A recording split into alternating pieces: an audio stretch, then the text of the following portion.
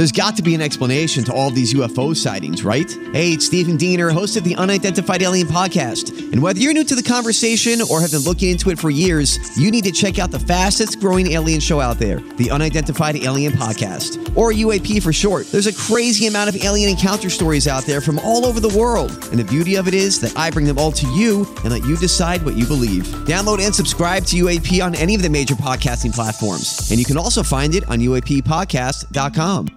The Joyce Kaufman Podcast is being brought to you by Code Red Roofers, South Florida's leading residential and commercial roof experts. Code Red Roofers, roofers that respond. Call 844-4-CODE-RED or visit CodeRedRoofers.com. I mean, I saw him yesterday. He's still lying.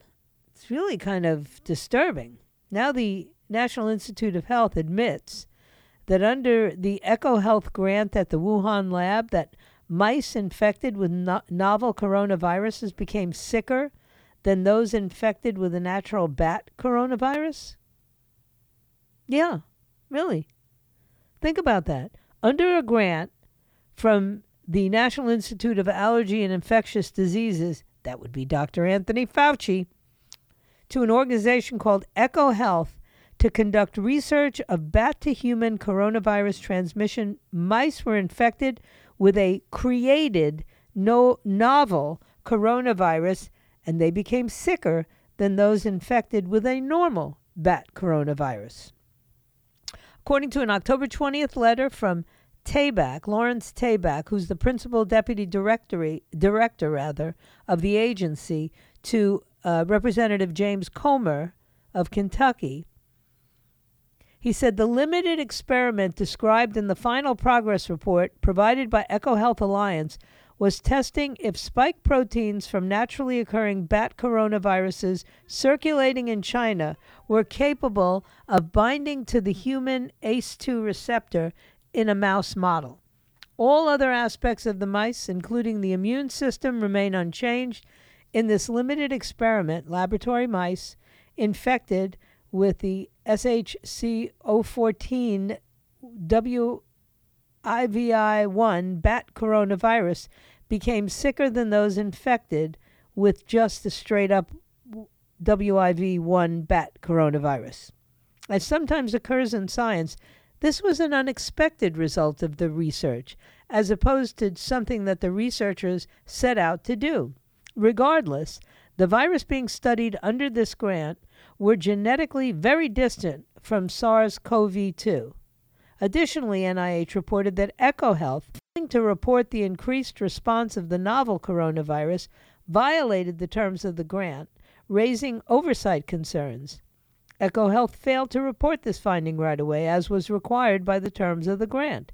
EcoHealth is being notified that they have 5 days to submit to NIH any and all unpublished data from the experiments and work conducted under this award. Additional compliance efforts continue. So let me break this down for you, because it's important. You need to know this. So when they tell you stop being a conspiracy theorist, you say, well, wait a minute, if it's not a conspiracy theory if it's validated.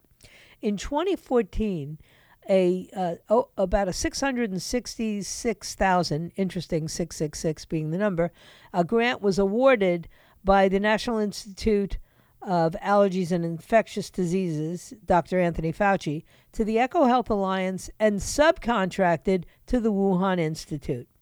The grant came on top of EcoHealth's participation in the USAID's Emerging Pandemic Threats PREDICT, which was a $200 million program. The grants helped fund a November 2017 study on bat-to-human COVID transmission, co-authored by the director of the Center for Emerging Infectious Diseases at the Wuhan Institute of Virology, Dr. Shi Zhengli. The study itself confirmed it was jointly funded by the NIH, the USAID, PREDICT program.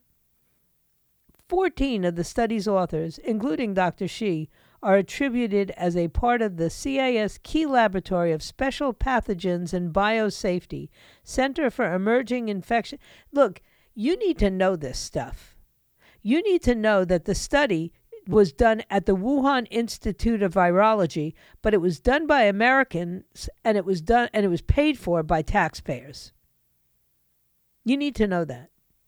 When Dr. Rand Paul questioned Dr. Fauci last year, back in May, who heads the or at the time headed the NIAID, he said the NIH has not ever and does not now fund gain of function research in the Wuhan Institute of Virology. When Senator Paul asked if COVID-19 could not have occurred through serial passage, which is a method of creating a virus in a laboratory, Dr. Fauci said, "I do not have any accounting of what the Chinese may have done, and I am fully in favor of any further investigation of what went on in China. However, I will repeat," this is Dr. Fauci, "the NIH categorically has not funded gain-of-function research to be conducted in the Wuhan Institute of Virology." That was a lie. So in July, when Senator Paul said to Dr. Fauci that was a lie, he said, "I have never lied before Congress, and I do not retract the statement. The paper that you are referring to was judged by qualified staff up and down the chain as not being gain-of-function." So they play word salad. That's what they do. The grant that was given to EcoHealth was then given to Wuhan and then created the SARS-CoV-2. I resent the lie that you're now propagating, Senator. That's what Fauci said. Because if you look at the viruses that were used in the experiments, that were given in the animal reports, that were published in the literature, it is molecularly impossible to result in SARS-CoV-2. You are implying that what we did was responsible for the deaths of individuals. I totally resent that. And if anybody's lying here, it is you. Oh. However, now we know better. Dr. Peter Daszak in December 2019 admitted that the research at the Wuhan lab was in fact looking at novel coronaviruses. And now we know. MIT said it was going to gain-of-function research. NIH's moratorium on gain-of-function research was violated. This is a deep, deep rabbit hole. And when you begin going down it, it's pretty darn scary to think that they foisted this on the world, not just on us. And then another report today saying that adults have sharply higher risks of being diagnosed with heart, skin, and psychiatric conditions for at least 90 days after they receive COVID shots. And that's according to a peer-reviewed study of almost 300,000 people in California. The researchers examined new diagnoses given to the same people before and after they were vaccinated to see whether the shots changed the risk of new health problems. They found that people were about 21% more likely to receive a new diagnosis in the 3 months after a shot compared to the 3 months before. So with almost 240 million of us jabbed, the rise translates into millions of extra new medical problems found in the months after the vaccination, and tens of millions across the world. We're talking about hypertension.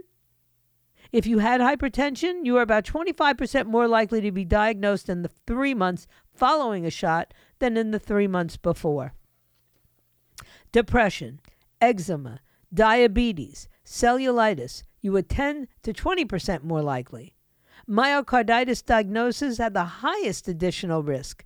They were at about 2.6 times as likely overall, with an even higher risk in men. Myocarditis is a known side effect of the mRNAs, so the fact that it had a particularly high rate of extra diagnoses provides pretty strong evidence, I would say, that the signal the researchers found was real. And overall, the researchers reported that 284,000 COVID-vaccinated adults that they examined received almost 6,000 additional diagnoses of health conditions in the 90 days after being jabbed compared to the 90 days before. So with about 240 million of us vaccinated, adults vaccinated, that estimate would translate into about 5 million extra diagnoses for problems like diabetes in the 3 months following the shots. the number could be up to like 25 million if you take in the whole world. How do we not know? Why are we just first finding out that all of these diagnoses were happening? Hypertension, diabetes, eczema. Man, it's time, really. It is time to hold somebody accountable.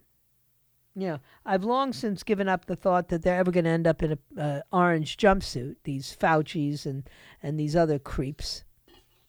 But at least, could we get an I'm sorry? Can we get I lied? It's just, it's not fair.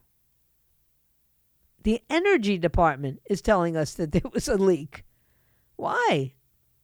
Why would we be hearing that from the energy department? Because they like to tie everything together. They like it to be the climate change and racism. If they can intermingle or mix and match every single problem confronting mankind, and in particular confronting us here in the American environment, because I'm going to include most of Western civilization, although we're not very civilized. You just can't. You have to take a step back and say, I'm not going to be a sucker anymore. The silent majority, once again, needs to raise up. I don't think they're very, very silent anymore. Which is why I'm watching all this stuff that's going on, and I'm watching it like everybody else is. Headlines today. The world is in disarray. Ron DeSantis is getting all this attention, and he's got to... First and foremost, let me explain something to you. It's a little early in the race to be getting all this attention. Just saying. And the silent majority isn't going to be silent very long. It really isn't. I'm looking at fundraising numbers. And DeSantis' numbers are very impressive. Nikki Haley, nah. Vivek Ramaswamy, he can he can pay for his own stuff. He's got plenty of money. Donald Trump can pay for his own stuff. But I'm looking at the grassroots contributions that are coming into Donald Trump that are being declared in these Federal Election Committee reports. The silent majority is not silent at all. And people who are struggling, people who don't have a lot of money, are sending their mites, like the widow in the Bible, to Donald Trump. They're not sending their mites to Ron DeSantis. Ron DeSantis can go around and collect all the money he wants from donors, including the backers like George Soros and Jeb Bush, who want to see anything but Donald Trump, right? So, okay. But what always struck me in 2016 was it was the same thing that happened with Barack Obama in the first election. There were all these Americans that were donating their hard-earned money, $20, $25, $30, $50. Those contributions that were overlooked and ignored in the first Barack Obama win, I swore and promised myself I would never forget. I would never overlook them again. And I started watching them in 2016, and I kept telling people, you have no idea. This guy is getting a ton of contributions from people all over the country. Those little people get out and vote. A lot of these elites, they talk a big talk, and then they stopped at Starbucks on the way to the polls, and their latte really didn't come out right, and they got into an argument with the manager, and then they were in just such a bad mood they went home. Just saying, this is anecdotal, but it's my experience, and that's why I'm here, to share my experience and my strength and my hope with you. And my experience is that this is all unfolding exactly the way it did in the first Obama victory and in the first Trump victory.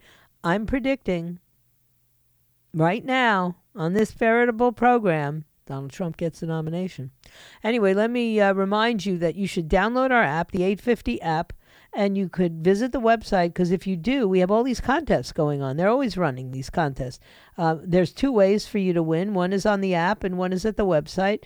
We're giving away a pair of tickets for a sunset tour at the Jupiter Lighthouse. You get to climb all the way to the top, and you get to see the spectacular sunset views. You know, it's the kind of thing that it's a once-in-a-lifetime kind of thing. So enter to win now on the app or at 850WFTL.com. I'm going to take a quick break. I'll be right back. So, you know, one thing I'll... Hi, everybody. This is Adriana Trajani. I'm the host of You Are What You Read. I have the privilege of interviewing luminaries of our times about the books that shaped them from childhood until now. We get everybody from Sarah Jessica Parker to Kristen Hanna, Mitch Albom, Susie Essman, Craig Ferguson, Rainn Wilson, Amor Tolls, you name it, they come, they share. New episodes of You Are What You Read drop every Tuesday on Apple, Spotify, or any major streaming platform wherever you listen to your podcasts. Say about Michael Waltz, who's a friend of the show, is that he is literally just rattling their cages up in Washington. And he does it in such a genteel manner. It's really kind of impressive to me because I'm the furthest thing from genteel in the whole world. He along with Jim Banks from Indiana, they have sent a letter to the Secretary of the Army, whose name is Christine Wormuth, to express concerns over the historic recruitment crisis facing the U.S. Army today. They're both veterans. And to call for public release of important recruiting and retaining survey data. Because it's not just we're not getting young people who are willing to sign up to serve in the military. Young people are going into the military and then they're not re-enlisting. They're running as far as they can and as fast as they can away from their service. So why is that? You know, Congressman Waltz said, having spent my career as an Army officer and Green Beret, I am very concerned with the Army's ability to recruit and retain our nation's best and brightest for military service. Unfortunately, we continue to receive analysis of cherry-picked data that is not giving us the full picture of why the U.S. Army is seeing historically low recruitment and retention rates. That is why Representative Banks and I are calling for transparency and the public release of the Army's entire data set concerning military recruitment. Right now, it should be the shared goal of Congress, our military leaders, and the Biden administration to get to the bottom of the crisis so we can ensure that our military is ready for any threat our nation faces. You think? See, wokeness at the DOD, that's harmed recruitment. It's definitely harmed retention and morale. And it's a waste of service members' time and the taxpayers' dollars. And it undermines the apolitical, the military is not supposed to be a political entity. That's very dangerous. You want the military to be about the preservation of our national security, period. Army officers and Green Berets and all the rest of them, they're tasked with going out and killing bad guys. They're not supposed to be worried about what pronouns they're using. It's not relevant. And if you're in the Army, right, and you're being forced to, take these DEI and woke DOD policies to heart, you might consider leaving. These policies that say, well, let's just lower the standards so that women can serve in combat. How does that help the military? Or we need more minorities in positions of the leadership. Okay, any minority who earns the position of leadership should get it. Last time I checked, there's no category when they're deciding to promote somebody that says, what race are they? It's a pretty colorblind military, thank God, right? And it has been since Truman. What are we looking at? The Department of Defense has a Secretary of Defense who's African American. Could we, for one moment, admit how far we've come? Or no? No, we can't. In November of last year, the Ronald Reagan Institute did a poll, and they found that there was a sharp decline in the trust and confidence in the U.S. military, with 70% saying they had a great deal of trust in 2018, dropping to 48% in 2022. The most frequently cited reason for decreased trust was the military becoming overly politicized. Also found at the top of the list was the performance and competence of presidents as the commander-in-chief, and all of these so-called woke practices are undermining our military effectiveness. Think about that. The Heritage Foundation found that 68% of active duty military surveyed said they witnessed the politicization in the military. 65% of active duty are concerned with it. The most selected areas of concern were: 1, an overemphasis on diversity, equity, and inclusion programs. 2, requirement for the military to pay for abortion-related travel. 3, the reduction of fitness standards to promote equity. How does that help the military? It doesn't. And that's why, good for Congressman Waltz and Representative Banks for standing up for the men and women who serve and don't deserve to be placed in a position where they're less safe because of some stupid policies that have nothing to do with how the military should be functioning. That's all. You know what the military should be? It should be on the border, on the southern border. Just this week, a Montana Attorney General press release stated that the Rocky Mountain High Intensity Drug Trafficking Area Task Force, we got a task force for everything everywhere, right? Seized almost 3 times as many fentanyl pills in 2022 than it did in 2021. That's nearly 11,000% higher than the 2019 level. The task force seized 206,955 dose units in 2022. This represents an increase of 60.577 dosage units in 2021 and 1,900 in 2019. Think about that. These figures, when you look at them, and they were compiled by like 6 task forces, are not even exhaustive, and they don't include the drug seizures in any state law enforcement. Can you believe that? Phil, sometimes I sit here and I say to myself, illegal fentanyl has been crossing the southern border in a dramatic increase for the last 2 years and some, and this poison is killing us. It's killing people in Montana, it's killing people in Florida, it's killing people in Texas, in Arizona, it's killing people all over the country, in Ohio, in West Virginia, in New England. And they're worried about what pronouns colonels are using when they address soldiers. It's bad enough that we in the civilian world have to deal with this stuff, but for goodness sake, in the military? Yeah. The Attorney General is a guy named Austin Knudsen in Montana. And he said, we have to declare that these drug cartels are terrorist organizations. He went on News Nation. Apparently, Chris Cuomo has a show on News Nation. I didn't know that. I kind of think I knew that he was getting one. I don't know. Anyway, and he said the cartels are undermining the nation and poisoning the citizens. Fentanyl is deadly, and fentanyl is dangerous.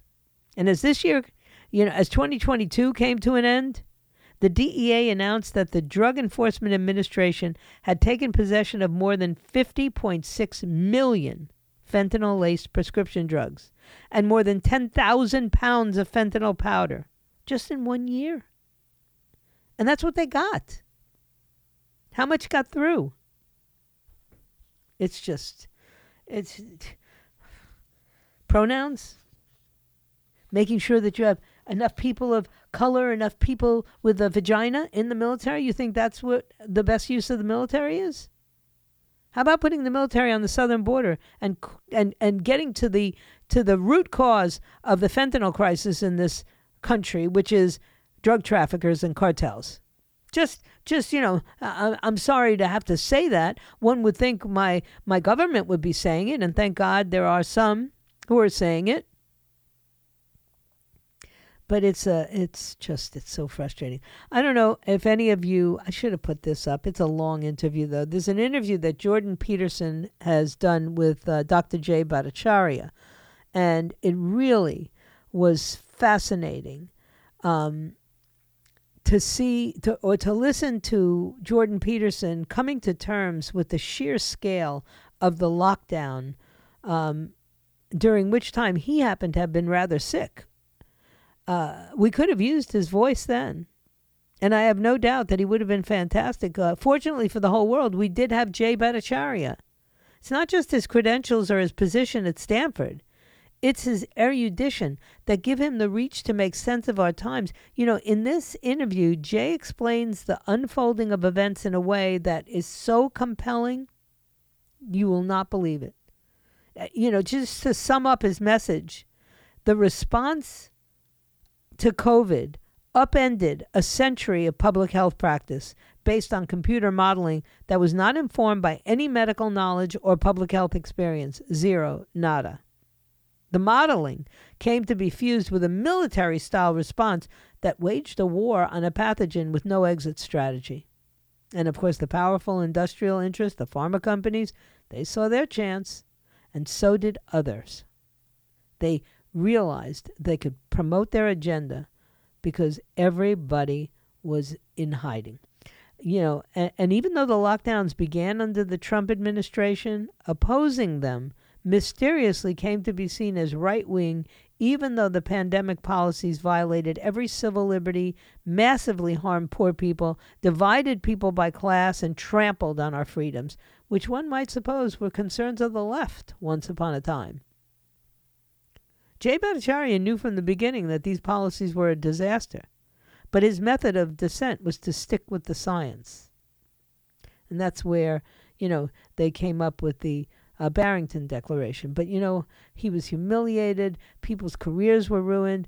Even people I know who know Dr. Bhattacharya and had always respected him turned on him. This nation has, as he described it and as Jordan Peterson named it, a contagion of cowardice. Too many people afraid to speak out, which is why I am not. Which is why I got on the air yesterday and I said, look, I don't care what your feelings about Donald Trump are. I want my country back. I don't believe anyone, nobody, no Ron DeSantis, no Nikki Haley, no Mike Pence, no combination of the 10 could stand up to this disgusting cowardice that is contagious. They are just as likely to become contaminated as anybody else. The only one who won't become contaminated is Donald Trump. And why that is, I don't know. I tend to believe that it's because he's got an anointing on his life, and therefore he is impervious to the slings and arrows. Whatever you believe, believe it. But trust me, if you want this country to be this country in 5 years,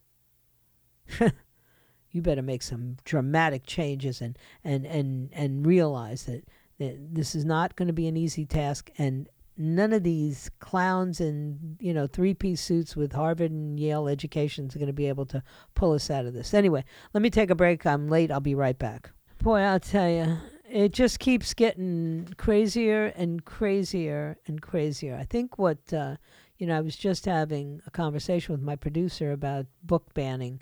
And the only time that there can be a felony charge that I can see is if a teacher gives access to a book that has been banned inside of a school. That teacher would then be facing some charges. But that's not banning the book. That's banning the behavior, from what I can tell. They cannot override the book ban is what it is. If they do, that could result in a third-degree felony. It's not the owning of the book. It would be the distributing of the book to the children. Hey, listen, hide your dirty books. That's all. You want to keep those dirty books? Books that should, when I say dirty, books that shouldn't be given to children. I looked at this kid who was standing in front of a school board, and he's reading out of this book and showing pictures like it's like a graphic cartoon or whatever of these, homosexual sexual encounters, in great detail, in enough detail that I was mortified that this kid was reading it out loud and showing the pictures, as was his parent, as was the school board, because there are some things that we need to protect children from, okay? We don't allow teachers to hit our kids. We used to when I was growing up. Your teacher could, smack you with a ruler across your knuckles, I don't think there was anything that you could do if your teacher slapped you. I mean, or paddled you. They used to have paddles, the principals, and you'd go into a closet with the principal. We don't do that anymore. We've come a long way. But I will tell you this. It is just as much child abuse and all those laws that protect children from that kind of abuse at the hands of strangers, and even at the hands of their parents now. You can call the authorities on your parents if they beat you. But all of that being said, we're supposed to protect our children. And nobody wants their children exposed except some crazy pervert to books in middle school that have graphic photographs of sex of any kind, heterosexual, homosexual, bestial, nothing. That is not appropriate for schools. So, look, it's not illegal to ban to read a book like that, but it is illegal to give it to a child once it has been noted and removed from a school. And it's not a school-by-school thing. I have no idea. My producer was telling me about Indian River being the subject of this discussion today. And I don't know. I'll do a little research over the weekend. But I remember that when they told teachers to remove certain books from classroom libraries, that they did say, you will be held to that. It's the same as if you were to give a child, a joint. It's the same that you're going to get slapped with a felony if you do that. And marijuana may very well be legal in, places where you still, as a teacher, cannot hand drugs to your kids. That's all. We protect our children. And so, if people are worried about that, why not just have teachers who understand that parents have some rights and children have more rights than anybody? We're to protect them. And books that are deemed sexually explicit and inappropriate for any age group, when I'm in 100% agreement with get them out of the school libraries. Get them out. If the parent wants to go out and buy a book about, gay sex and give it to their son, fine. Go ahead. They're not banned. They're just banned in the school. Teachers are not going to be given to your children. The other thing I wanted to talk about was, in a remarkable admission, the Biden Department of Homeland Security just conceded that the overwhelming majority of migrants that are pouring across our southern border are attempting to defraud the political asylum system. That's right. It came out of the president's mouth. The crisis is obviously much worse because of the cancellation of Title 42. And it's estimated that there'll be somewhere between 11,000 and 13,000 illegal migrants every single day. Encountered every single day. How many are not encountered and get in? DHS's response is a 153-page proposed temporary rule change that is designed not to halt the flow of illegal migrants, but merely to create a more orderly process for people to abuse our asylum system. In other words, the real objective is not to end large-scale asylum abuse, but rather to get them through the next election cycle. In combination with President Biden's illegal exercise of parole authority to admit 30,000 Cuban, Haitian, Nicaraguan, and Venezuelan migrants, DHS is going all in on a mobile app that allows migrants to schedule an appointment at a port of entry. Just by using the app, rather than sneaking across the border, they're all going to be waved into the country, where they'll be allowed to live and work for years, even though the reason they're coming is economic and political instability, neither one of which is a legitimate grounds for asylum. Sorry. And even after their asylum claims are denied, nearly all of them are going to remain. This is not a serious attempt by the Biden administration to end massive asylum abuse. It's a serious and transparent attempt to remove the bad optics, the worsening optics of the migration crisis that they created. Because, the president has to campaign for re-election. Can't have these numbers as high as they are now, can you? They're so disgusting to me, politicians. They really are. They don't look out for us, which is why when I say, look, stop showing me all these politicians and telling me they're the ones that are going to do what needs to be done. There was only one person, who was able to do that. Well, actually, there were two. One better than the other. But there were two. Ronald Reagan was not a politician. He was a governor and he was the president, but he was not that was not his, his training, his background. He was an actor. He was the head of a union of all things. But he was a man of principle, a man with a conscience, a man who loved his country, a man who wanted to do the right thing.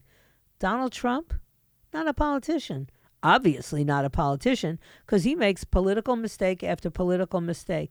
And it endears him to those of us who don't care about politics. We care about our country. Politics are an inconvenience that we have to endure to have a country. But I'm serious when I tell you, it's about to get really, really ugly. These swords that are rattling in China and in Russia weren't rattling during the Trump years. And they're rattling in a way that should cause concern to every single American. And I have no idea how this story ends. I don't think anybody does. But you have to admit, in my entire life, not since, and I was a child, not since the Cuban Missile Crisis and the assassination of John F. Kennedy, have I feared an attack from Russia. And right now, I'm a little bit concerned. I think you should be too. I got a madman over there, and actually all the people behind him are even madder than he is, crazier than he is. Okay? And these folks would think nothing of wiping us off the face of the earth and making themselves the most powerful country in the world. So maybe it doesn't concern you. It certainly concerns me. Maybe it's the reason that I beg of you, do not walk away from the one man who I believe can actually stop the madness. At least stop for a moment. Let me take a break. We're going to, take care of a little business, and then I'll come back and finish the show. Don't forget Dan Bongino's coming up at the 1 o'clock hour, Ben Shapiro at the 4 o'clock hour, and then, of course, Jen and Bill will be back in the morning. For right now, don't touch that dial. I've got one segment left. So, the problem with all the outlets that we have for information is that periodically stuff gets out there that's just, there's no other word for it. It's just nutty. And it's very easy to pass it around. That's the expression that I'm looking for. It's like, I saw a story early, I guess, last week, and then it kind of disappeared, and it was a stupid story, so I paid no attention to it. And then it resurfaced over this weekend, and it's out again today. And what it does is it poses an interesting question. They want to know, where is, the senator, John Fetterman? And why did his wife just leave the country?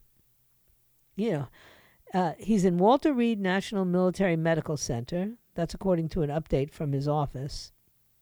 This is a guy who suffered a stroke, went on to win the election against Dr. Mehmet Oz, and checked himself into Walter Reed to be treated for symptoms of clinical depression, something that apparently he has suffered from on and off throughout his life. And They have no updates. We don't get any updates about this. At first, it was he's visiting with his staff and his family daily. His staff are keeping him updated on Senate business and news. We understand there's a lot of interest in his status, and we appreciate the well-wishing. However, this will be a weeks-long process. And while we will be sure to keep folks updated as it progresses, this is all there is to give by way of an update. And all I can tell you is, the next thing you know, here this guy is hospitalized. And his wife drives to Canada with their 2 kids. I'm not really sure how to navigate this journey, she put up on Twitter, but I'm figuring it out slowly. 1 week ago today, when the news dropped, the kids were off from school and media trucks circled our home. I did the first thing I could think of, pack them in the car and drive. We drove straight into Canada. Always have passports ready just in case you have to run away. What? What? What does that mean? You don't run away when your husband and your kid's father is in the hospital in Walter Reed Medical Center undergoing treatment for serious depression and still trying to recover from a stroke that has basically impacted his ability to understand what's being said to him. And she said, we talked about lots of hard things and how we will all have to face hard things, about the need to be gentle with all and with ourselves. Be gentle. Disease eventually ensnares all of us. When it happens to you, you'll crave the same. What the heck? What is she doing? Would you leave your loved one at a time like this? Would you go ziplining in Canada? That's what she did. Look, I would want to keep my kids from suffering too much. I certainly would want the media circus around them to dissipate before I tried to get them to go back to life as usual. But you can leave your house without leaving the country.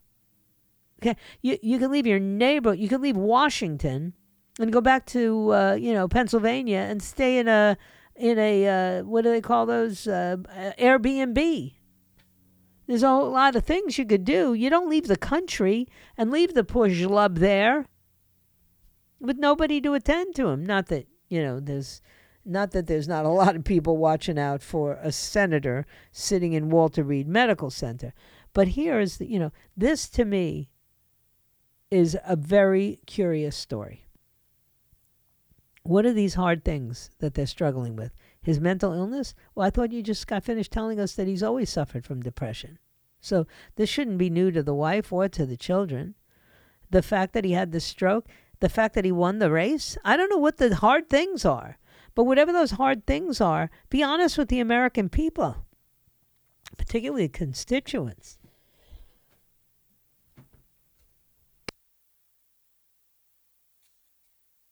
They have a right to know what's going on.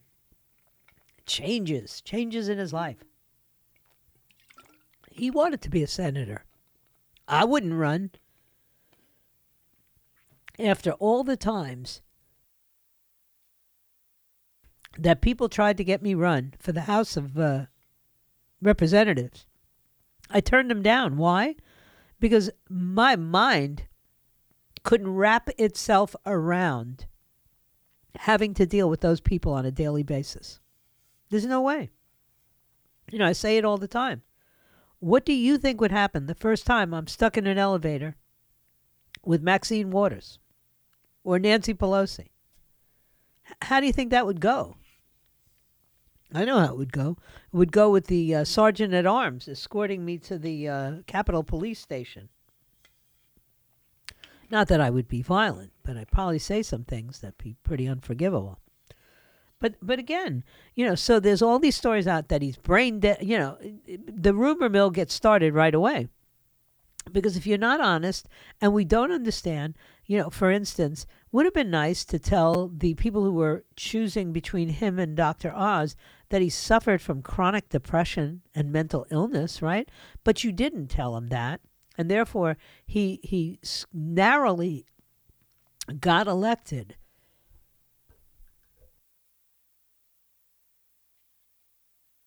And now you want us to just pretend everything's okay. Well, it's not. It's not okay. You lied. So our assumption is you're still lying. And that's why you see, rumors out there that he's brain dead. And that his wife ran. Of course you're going to see rumors like that because we don't know what to believe anymore, right? We hear about these athletes, young athletes, just turning up dead over and over again. Now we got another one. A former U.S. swimming champ, 42 years old, found unresponsive at the home she shared with her boyfriend in the U.S. Virgin Isles. There's an investigation. Nobody knows. She's unresponsive. They call. And now she succumbs to her ailment. Well, what is her ailment? Why are we not entitled to an answer when these young, seemingly healthy people drop dead? Like, could you at least say they were not vaccinated or they were vaccinated? Is that too much to ask? Especially when we're seeing all this stuff that, people who have been vaccinated are highly likely to be diagnosed with other things. 21% of people in the first 3 months after a vaccination or a booster shot end up with things like diabetes and eczema and hypertension and all that. But we're not supposed to ask any questions when healthy athletes collapse suddenly. So I put up there today the Hodge twins do a whole piece on Damar Hamlin, right? And they said, just say it already. Did this happen because of the shot? That's not his fault. No one's going to be mad at him. He would have a hell of a lawsuit against the league that insisted that all the players receive these shots, I suppose. So it's this giant cover-up. Did they have to pay him to not say that he was vaccinated or to say that he was not vaccinated? I don't know. But we don't trust them anymore. That's the bottom line. So if you don't want rumors about John Fetterman being brain dead to circulate around the internet, as it has been doing for the last week, really, well, then maybe you ought to tell us the truth, and maybe you ought to actually show us the truth. If he was well enough to be elected to the Senate, then he ought to now, 2 weeks later, after this most recent hospitalization, be well enough to tell us that he's going to be okay and not to worry. But that's not what's happening. And there's plenty of people starting crazy stories like, oh, well, if they can hide him for long enough, then they won't have a special election. That's nonsense. They will, the governor will appoint someone should anything happen to Fetterman, and then they'll have a special election. So I thank you for your time this time. Until next time, my plan is to be back here tomorrow at noon, if it be his will and he delays his coming. What lies behind us and what lies ahead of us are tiny matters compared to what lies with us. May God bless you, and may God bless the United States of America. I'll see you all tomorrow at noon. The Joyce Kaufman Podcast has been brought to you by Code Red Roofers, South Florida's leading residential and commercial roof experts. Code Red Roofers, roofers that respond. Call 844-4-CODE-RED or visit CodeRedRoofers.com.